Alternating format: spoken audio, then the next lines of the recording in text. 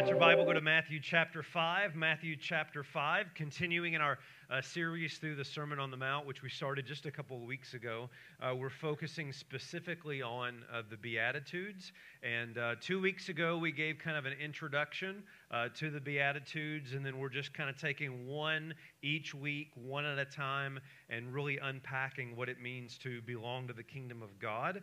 And of course, that contrast what we see around us in the kingdom of man and the kingdom of the world. Hey, thanks so much for being here tonight. Anytime there's like snow in the forecast, I think there'll be 3 people there. And so the fact that so many of you are here is such an encouragement to me, and thankful for those of you watching online who were not able to make it. So let's go. Matthew chapter 5. We're looking at the second beatitude tonight, but we're going to read all of them together for our scripture reading. And so if you are able to stand, would you please do so as we honor the reading of God's word? Matthew chapter 5 and verse 1. Seeing the crowds, he went up on the mountain and he sat down.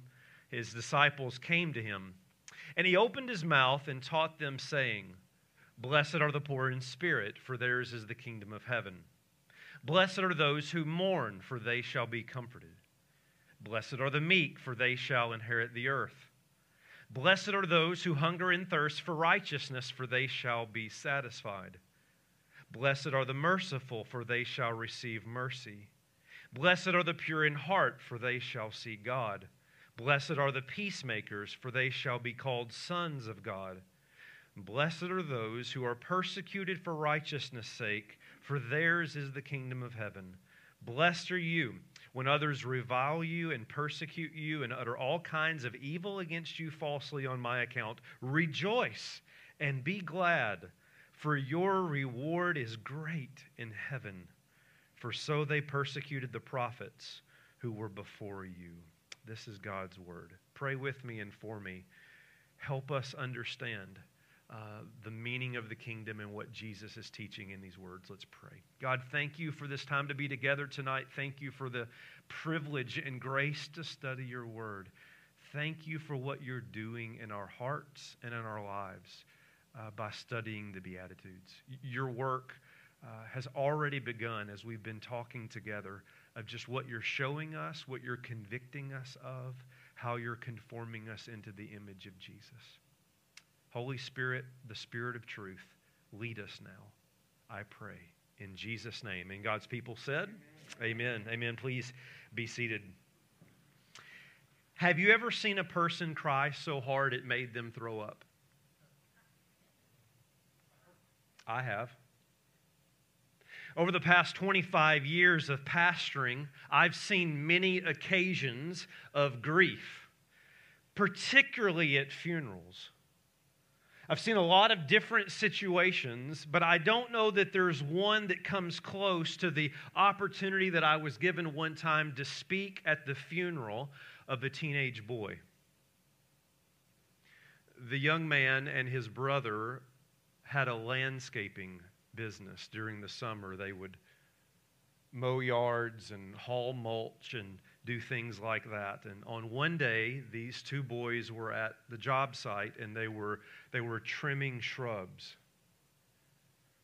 And as they were trimming the shrubs, they got into like a hornet's nest. And they just began to come after one of the boys, and he began to panic and became fearful as he was being stung.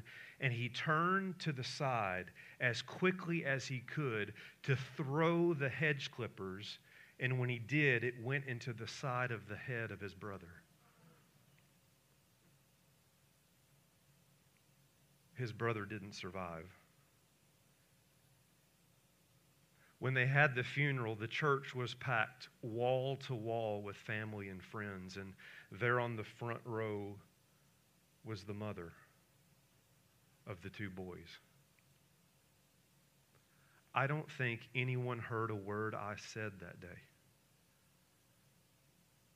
The mom literally could not stop crying. She was the definition of uncontrollable. It was so bad that someone, I'm not making this up, I'm not softening this in any way, someone literally had to bring out a trash can because the mom was crying and heaving so bad she started to throw up. And I remember, as I'm up speaking, thinking, there is absolutely nothing I can say in this moment to give this family comfort in their grief. Family, have you ever gone through a season of grieving? I mean real grieving, the kind of grieving and mourning when there's nothing you can do to stop the pain, nothing you can do to stop the tears, nothing you can do to make the hurt go away. My guess is that there are many of you in this room right now and many of you watching online right now that know what that's like. You've lost the child or spouse or parent. You were served the divorce papers that you did not want. You were abandoned by your closest friends. You lost everything in life you'd worked so hard to build. How many of you know what it's like to really grieve? If you've ever experienced real grief and deep mourning, you probably remember the symptoms. The heavy breathing, the pain in your face, the tightness in your stomach, the replaying of events over and over in your mind, wanting to be alone, yet afraid to be alone. It doesn't matter what you do, you can't make the pain stop, and you have absolutely no idea in that moment how you're ever going to get through. Do you know what that's like? Have you ever experienced that kind of grieving? My guess is that many of you here, to some degree, know what it's like to mourn. But I know this as well. Nobody enjoyed that experience. Nobody. Like, none of you here wake up in the morning saying, man, Lord, I hope I suffer today deeply. Bring the suffering on. No, if you were given a choice between a day of uncontrollable laughter or a day of uncontrollable grief, you'd pick laughter every time. Amen? Of course you would. That's why when pain does come into your life, you do anything to make it go away as fast as possible. You watch a movie to distract your mind. You pop a pill so you can go to sleep. You eat a tub of ice cream so you can feel better. Every one of us would say the good life, the blessed life, the joyful life is the life of happiness, of a life absent of grieving.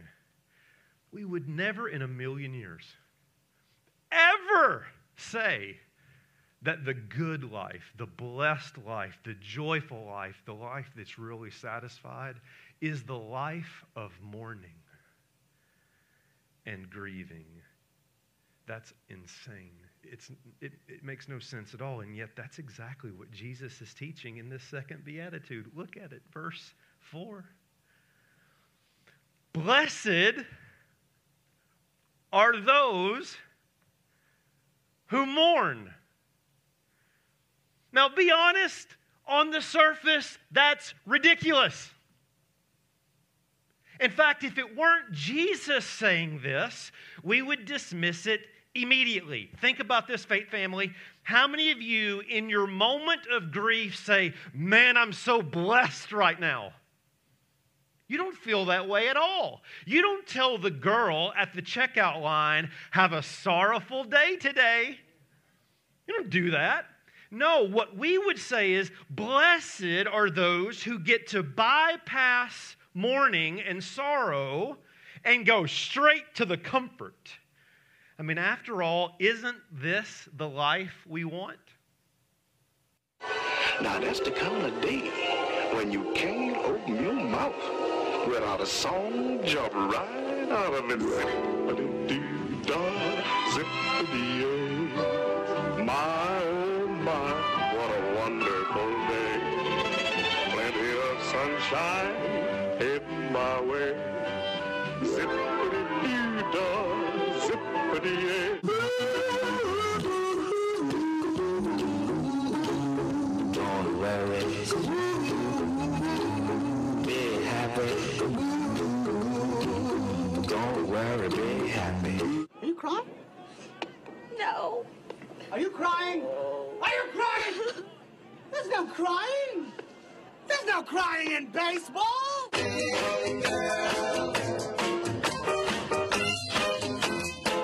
don't cry. Said they don't cry.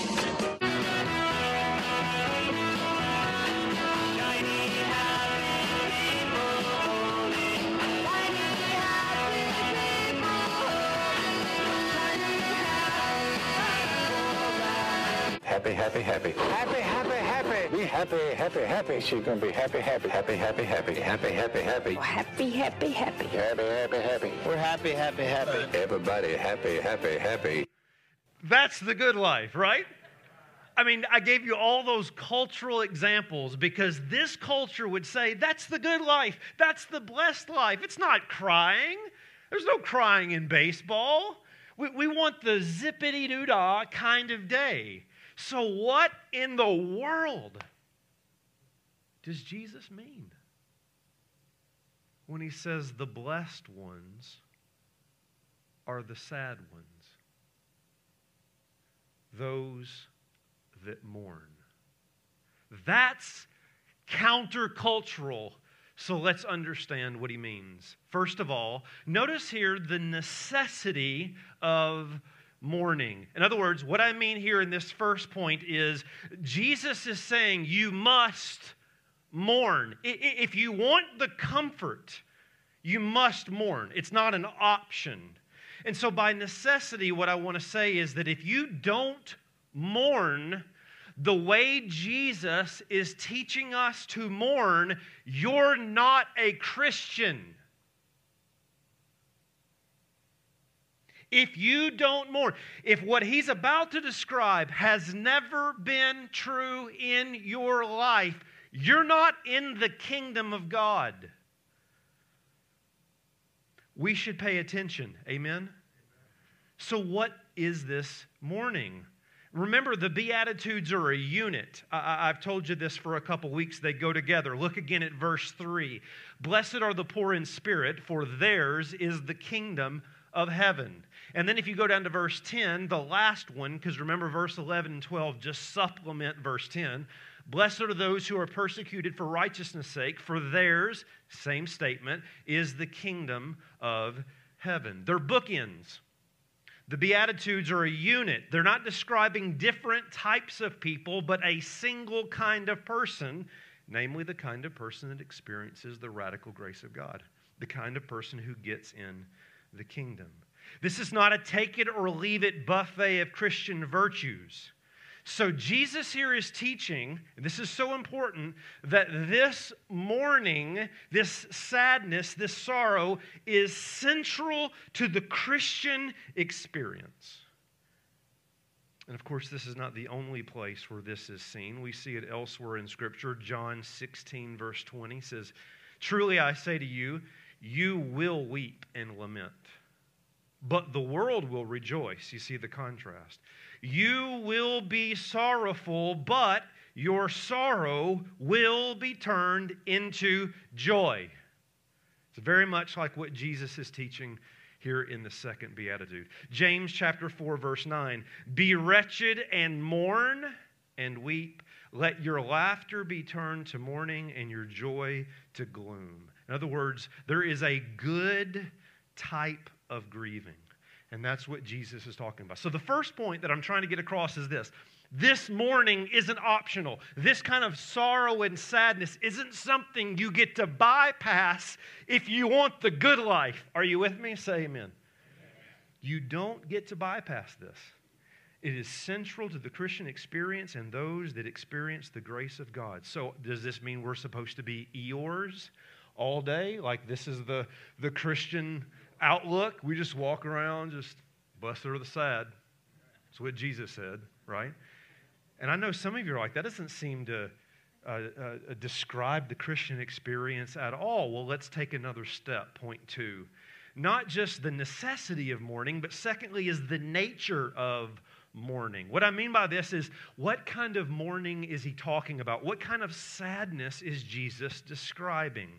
Well, the Greek word that's used here is pentheo. Pentheo. It's a very, very strong word. In fact, there are 9 different Greek words to describe mourning, and they range from a little bit of sorrow to kind of weeping and wailing and gnashing of teeth type of sorrow. Well, pantheo is on the high end. In fact, this Greek word is normally used, listen, in the context of someone grieving a death, the loss of a loved one. So is Jesus teaching that the only people that get the kingdom, the only people that experience the grace of God, are those that have some kind of tragedy in life? Is that what he's saying? No. Why?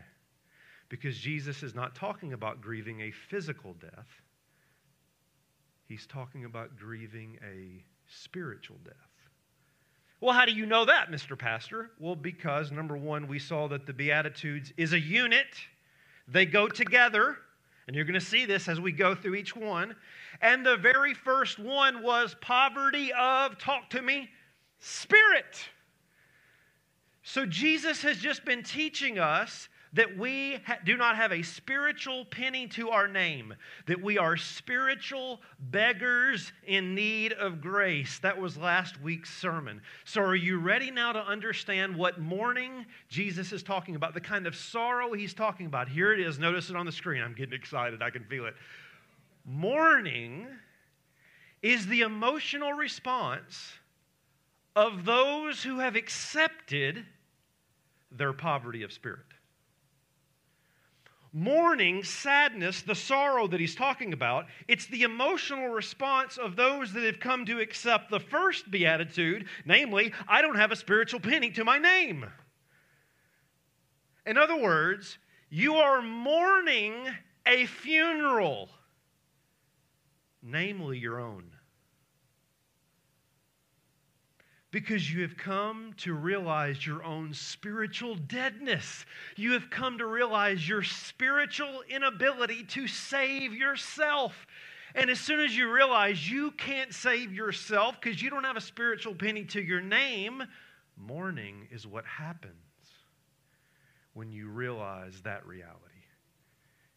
When you accept that that is your spiritual condition before God. It's like when my grandfather, who many of you know, I've talked about him so many times throughout my ministry. I loved him dearly. He was like a best friend. He passed when I was a senior in high school. I will never forget on that Wednesday night when the phone rang and the voice on the other side said, he's gone. Nobody had to tell me in that moment, Wes, cry. Mourn. Be sad. No one had to say that. Why? Listen, Faith Family. The moment I knew there was nothing I could do to bring my grandfather back, I mourned. Likewise, the moment you realize there's nothing you can do to save yourself, you mourn the death of your own self-righteousness. When you realize the spiritual condition you are in before God because of your sin, the only response you have is one of deep spiritual sorrow. Because you can't get yourself out of the situation that you're in.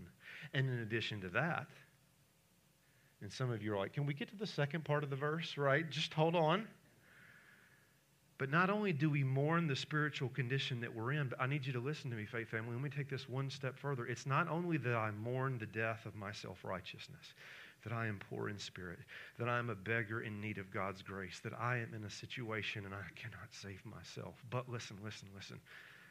The reality of that is what killed Jesus.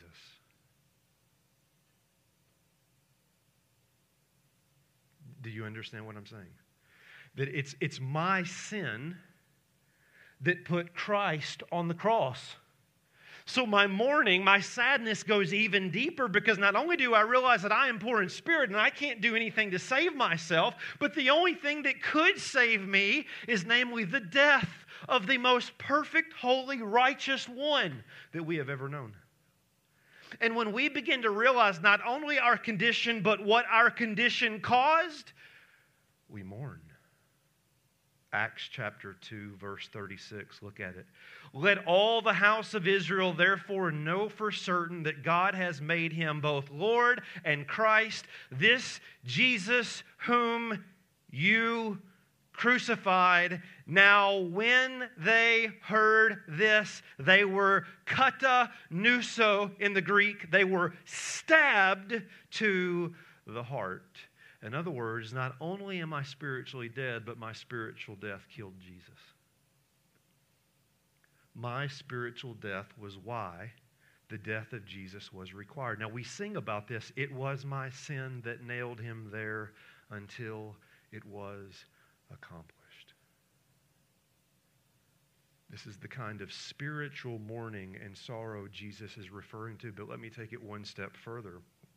Not only is there mourning that comes from accepting my spiritual reality before God, not only is there mourning the fact that that spiritual reality is what crucified Jesus, but then are you with me? Y'all with me tonight? Then we look at the deadness in our world. Remember I mentioned this last week. Isaiah sees God, and his immediate response is, I am unclean, I am undone, and I live amongst a people that are unclean. In other words, when I start accepting the reality of myself, I also start seeing the reality of the world in which I live. Look at Jeremiah 8, verse 22. Is there no balm in Gilead? Is there no physician there? Why then has the health of the daughter of my people not been restored? Oh, that my head were waters and my eyes a fountain of tears, that I might weep day and night for the slain of the daughter of my people. Jeremiah looks at the condition of his people, of his culture of that time, and his head is of waters and his eyes of fountain. I don't have a lot of time, but let me just say, most of you that know me, you know that I'm not a sky is falling type, and I don't get caught up much in too many conspiracy theories, but there's a lot to grieve in our world right now. Amen? I'm not on a political agenda, if that's what you think. I'm just saying, all you have to do is look around at your world, at the culture that God has placed you, and there's plenty of reason to be sad. To have a real spiritual sorrow because of all the spiritual deadness that is everywhere. It's why people are reacting the way they react, because they have no life in God. It's what I love about the Christian faith, is it approaches life with a wide-eyed realism. It does not ignore that there is real evil and suffering in the world. It acknowledges it, sees it, and calls it what it is, but then takes it a step further and actually mourns for the condition of our land. Anybody with me? So who gets the kingdom? Who gets the kingdom? Who gets the kingdom of God? Answer, those who are poor in spirit and mourn that reality. Those who are poor in spirit and mourn that reality. Now, why most of you, I won't speak for all of you, but most of you at this point are agreeing with me, there are still something within you saying, but isn't the Christian life supposed to be a life of joy? I mean, anybody want to ask that question? Anybody want to shout that out? Anybody want to say, can we get to the second part of the verse? Because it can't just be all mourning and sadness and sorrow. I'm not saying that the Christian life is all sadness and sorrow and mourning. What I'm saying is, normal to the Christian experience, if you are a Christian and have the kingdom of God, you have experienced this kind of spiritual mourning. But look on the screen. It's the path to gospel joy that runs through gospel grief. That's what Jesus is saying. If you want to get to the good life, if you want to get to the joyful life, you've got to experience the sadness of the death of self. Preach, preacher. That will preach right there. If you really want to get the good life, the blessed life, the joyful life, you can have that. But it runs through the death of self. It's gospel grief that leads you to gospel joy. I didn't say that. Jesus did. Verse 4. Blessed are those who mourn. Why, Jesus? Why? Why are the ones that mourn the sad ones in the way that we have understood it here? Why are they the ones who shall be comforted? So the third point is the need for mourning. Why mourning leads to joy. Why gospel grief is good grief, Charlie Brown, right? It's good. This is a good grief. This is a healthy grief. This is an important grief. Why? Because those that grieve this way get the comfort of Christ. The people that come to the end of themselves get Jesus for themselves. This is the gospel. This is the gospel. It's those that feel the weight of sin that experience the relief of grace. Because I told you all of this is about the gospel of the kingdom back in chapter 4, and the gospel of the kingdom is God's radical grace. And when you experience His radical grace, and by the way, you won't experience His radical grace until you realize your poverty of spirit and mourn it. But when you realize you don't have a penny to your name spiritually and you mourn that reality, then you experience the joy of Christ's comfort. There is a joyful life. It's on the other side of the death of self and the mourning that comes with it. Let me illustrate it this way. Those of you watching online, I'm going to be gone for like not even 30 seconds. See, I'm already back, all right? So think of it this way.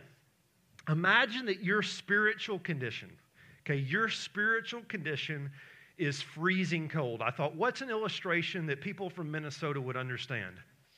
Freezing cold, all right? Just came to me. It was of God. Your spiritual condition before God is freezing cold. That is, you're poor of spirit. You're frozen, dead frozen. But you have convinced yourself you're warm. That's your self-righteousness. That's your pride. I'm not cold. I'm warm, right? You deny your poverty of spirit to the point that you become so numb to the reality of your frozenness, your coldness. So what happens? If that's you, and I take this blanket, right, and I wrap it around you, you don't feel a thing. Because you have so denied your frozen condition and become numb to that reality that you don't even feel the comfort of the blanket. Are y'all with me? But imagine, on the other hand, that you were freezing cold and you knew it and you accepted it and you acknowledged it so much so that you cried out, I can't keep myself warm. Help! I can't do anything to warm myself up. And then someone wrapped the blanket around you, what would you immediately feel? Comfort! The joy of the blanket! The satisfaction of the grace of God. Are you with me, faith family? This is what Jesus is saying, is when you come to the realization of your own spiritual condition, poverty of spirit, and you mourn that reality, blessed are those who mourn, then as the blanket of grace is wrapped around you, your mourning gets turned to joy. Your sadness gets turned to a smile. Your grieving turns into gratitude, and your crying is comforted in Christ. This is the second beatitude. Blessed are those who mourn. Why? It's they that get the comfort. If you wanted to say it a different way, you could say it this way. It's the sick that really feel the grace and acknowledge they're sick, that feel the overwhelming grace of the physician when he heals them for free. It's the penniless, sick person who gets healed for free that feels the comfort of God's grace. Let me give you an example. Luke 6, y'all ain't got anywhere to go. It's probably 3 feet outside, okay? So we'll just stay here till tomorrow. The Father's house can kick us out. We don't care. Luke 7. Luke 7, Jesus is at the house of the Pharisee, and there's a woman that comes to Jesus, and you remember the story, she takes her hair and her tears and wipes Jesus' feet and anoints him with her tears. And of course, the Pharisees are like, how in the world could you let a woman like that touch you? Ooh. Why would you even want to be associated with a woman like her? And Jesus tells a story. Here it is. Look at Luke chapter 7, verse 41. Luke 7:41. So this is the story Jesus tells in response to them. A certain moneylender who had 2 debtors. One owed 500 denarii, the other 50. 500, 150. When they could not pay, so both had poverty. They couldn't pay their debt. He canceled the debt of both. Now, which of them will love him more? Simon answered, well, the one, I suppose, of whom he canceled the larger debt. And Jesus said to him, you have judged rightly. Then turning towards the woman, he said to Simon, do you see this woman? I entered your house. You gave me no water for my feet. She has wet my feet with her tears and wiped them with her hair. How beautiful is that? You gave me no kiss, but from the time I came in, she's not ceased to kiss my feet. You did not anoint my head with oil, but she has anointed my feet with ointment. Therefore I tell you, her sins, which are many, are forgiven. For she loved much. He who is forgiven little loves little. Now you need to be careful that you don't come to a conclusion that story is not meant to give. The point here is not that we have different debts, that some are worse sinners than others. Like all of us are sinful before God. Sin is equal in the sense that it is an offense to God. The point that Jesus is making is the comparison of one who thinks their debt is 50 versus 500. In other words, the one who realizes the enormity of their debt feels the comfort of having told to them, your sin, your debt is gone. Are you serious? All of it? The 500 of it? But if you're the, 50, it's probably all my debt is. I'm okay. I'm not perfect, but I'm not as bad as she is. I mean, look at her. Then you'll never feel the comfort of grace. You don't feel the joy of having Jesus look to you and say, your sins are gone. But if you really understand the sinner that you are, poverty of spirit, and mourn that reality, then the comfort of grace sets you forth to the greatest life of joy you could ever know. Are y'all with me? Think of it this way. As long as you think your sin is like this small backpack, I've sinned and I probably have some unpaid parking tickets and, I'm not perfect. But if that's how you think of yourself, you're not going to experience the comfort of the second beatitude. But when you realize that your sin is overwhelming, that it's heavy, that you can't even move an inch because of the weight of it, that it was your sin that put Jesus on the cross. Then when he looks at you and says, your sins are gone. They are forgiven. They are washed white as snow. Then you will know the comfort that you can only find in Jesus Christ. Amen? Amen. One final point and we'll be done. I want to end by just saying this. We're asking this. How do we make sure, with all this talk about gospel grief, of the good, healthy grief that leads to enormous, incredible joy, how do we make sure that doesn't lead to despair? And so if you've zoned out, zone back in. It's just going to take a minute or two to let me explain this. So we experience the mourning and the grief of our condition without Christ, our sinful condition, and we grieve that. How do we not despair and instead experience joy? And here's the answer. Okay, the answer is this. The gospel itself. Let me explain. Let's lean in so that you hear this. The way you make sure that grief always leads to joy and not despair is that you remember the very one you sinned against, Jesus, is always ready to receive you. The way your grief never drifts into total despair, but actually becomes the blessed life, the joyful life, is that in your grief, you remind yourself of the gospel. Namely, the good news is that in God's grace, He's always, always ready to receive me, no matter my condition. An example, and then I'll close. Judas sinned against Jesus, did he not? And he grieved his sin against Jesus. But his grief sent him to despair. So much despair that you remember Judas actually hung himself. Despair defeated him. He mourned. He was sorrowful over his sin, but he ended up in despair. Now, this is such a beautiful picture. Please, please listen. Compare that response to Peter's. Did Peter betray Jesus? Yes. Just as badly as Judas did? Yes, 3 times publicly. In fact, look here at Matthew chapter 26, verse 75. Notice this on the screen. And Peter remembered the saying of Jesus, before the rooster crows, you will deny me 3 times. Everybody say this next phrase. And he went out and wept bitterly. Did Peter experience mourning?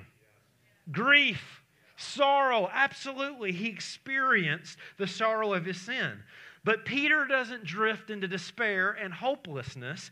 Peter experienced the blessed, joyful life. Because what did he know? I love this. I love this.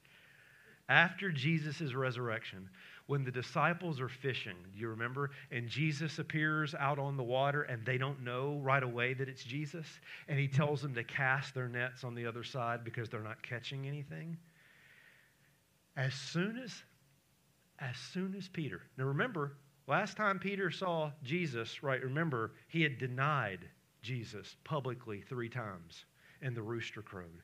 And he mourned and he wept. Right? That's how we say it in Tennessee. He was sorrowful. But notice how his response is different than that of Judas. Look at John 21, verse 7.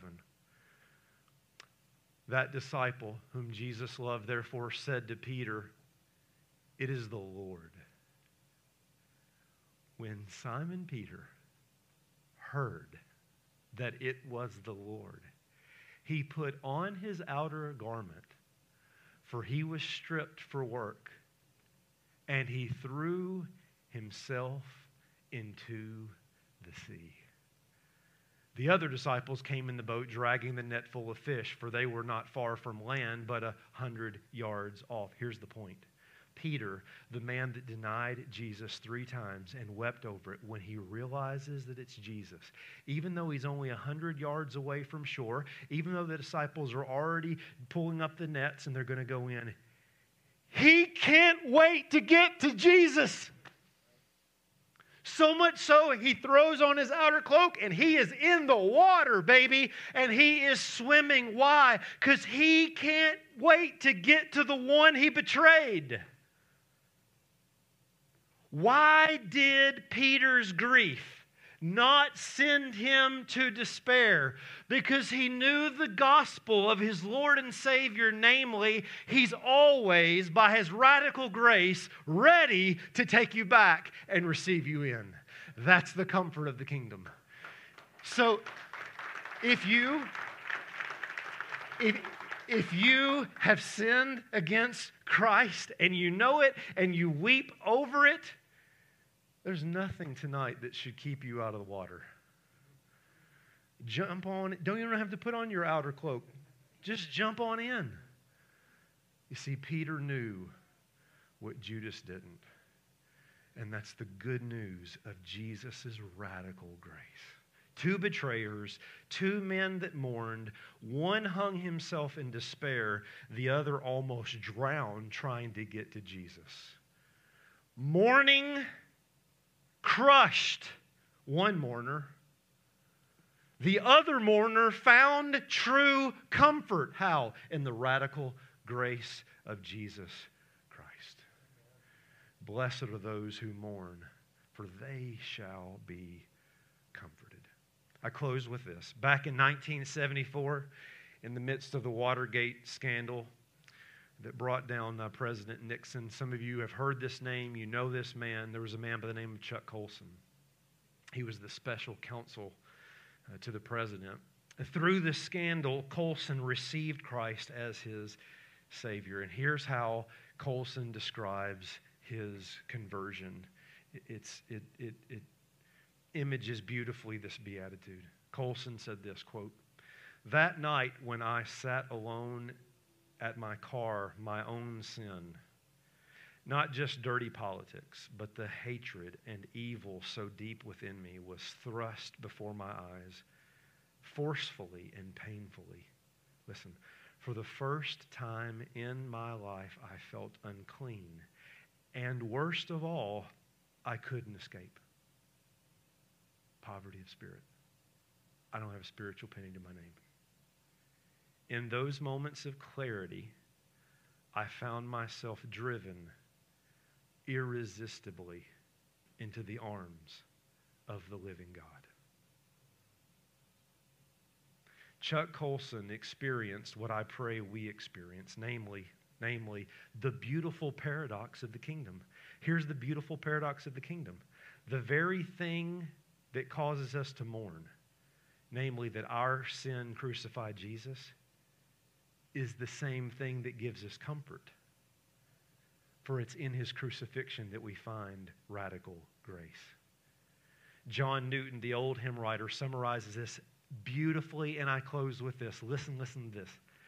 "Thus, while his death my sin displays for all the world to view, such is the mystery of grace, 'cause it sealed my pardon too. With pleasing grief and mournful joy, my spirit now is filled, that I should such a life destroy, yet live by him I killed." That's the good news of the gospel. That's the joyfulness of mourning. That's the paradox of the kingdom. For blessed are those who mourn, because it's they who will be comforted. And all God's people said, Amen. Let's pray together. God, thank you. Thank you so much for your word. It is stripping back layers of what we think the good life is.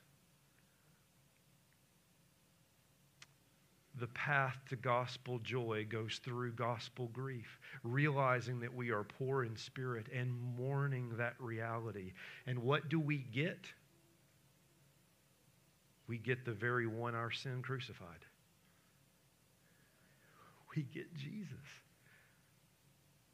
And there is no greater comfort than Christ. There's no greater comfort than Christ. Oh God, would you by your Spirit wrap the blanket of grace around us tonight? Reveal to us our cold, cold heart, that we might experience the overwhelming joy and blessed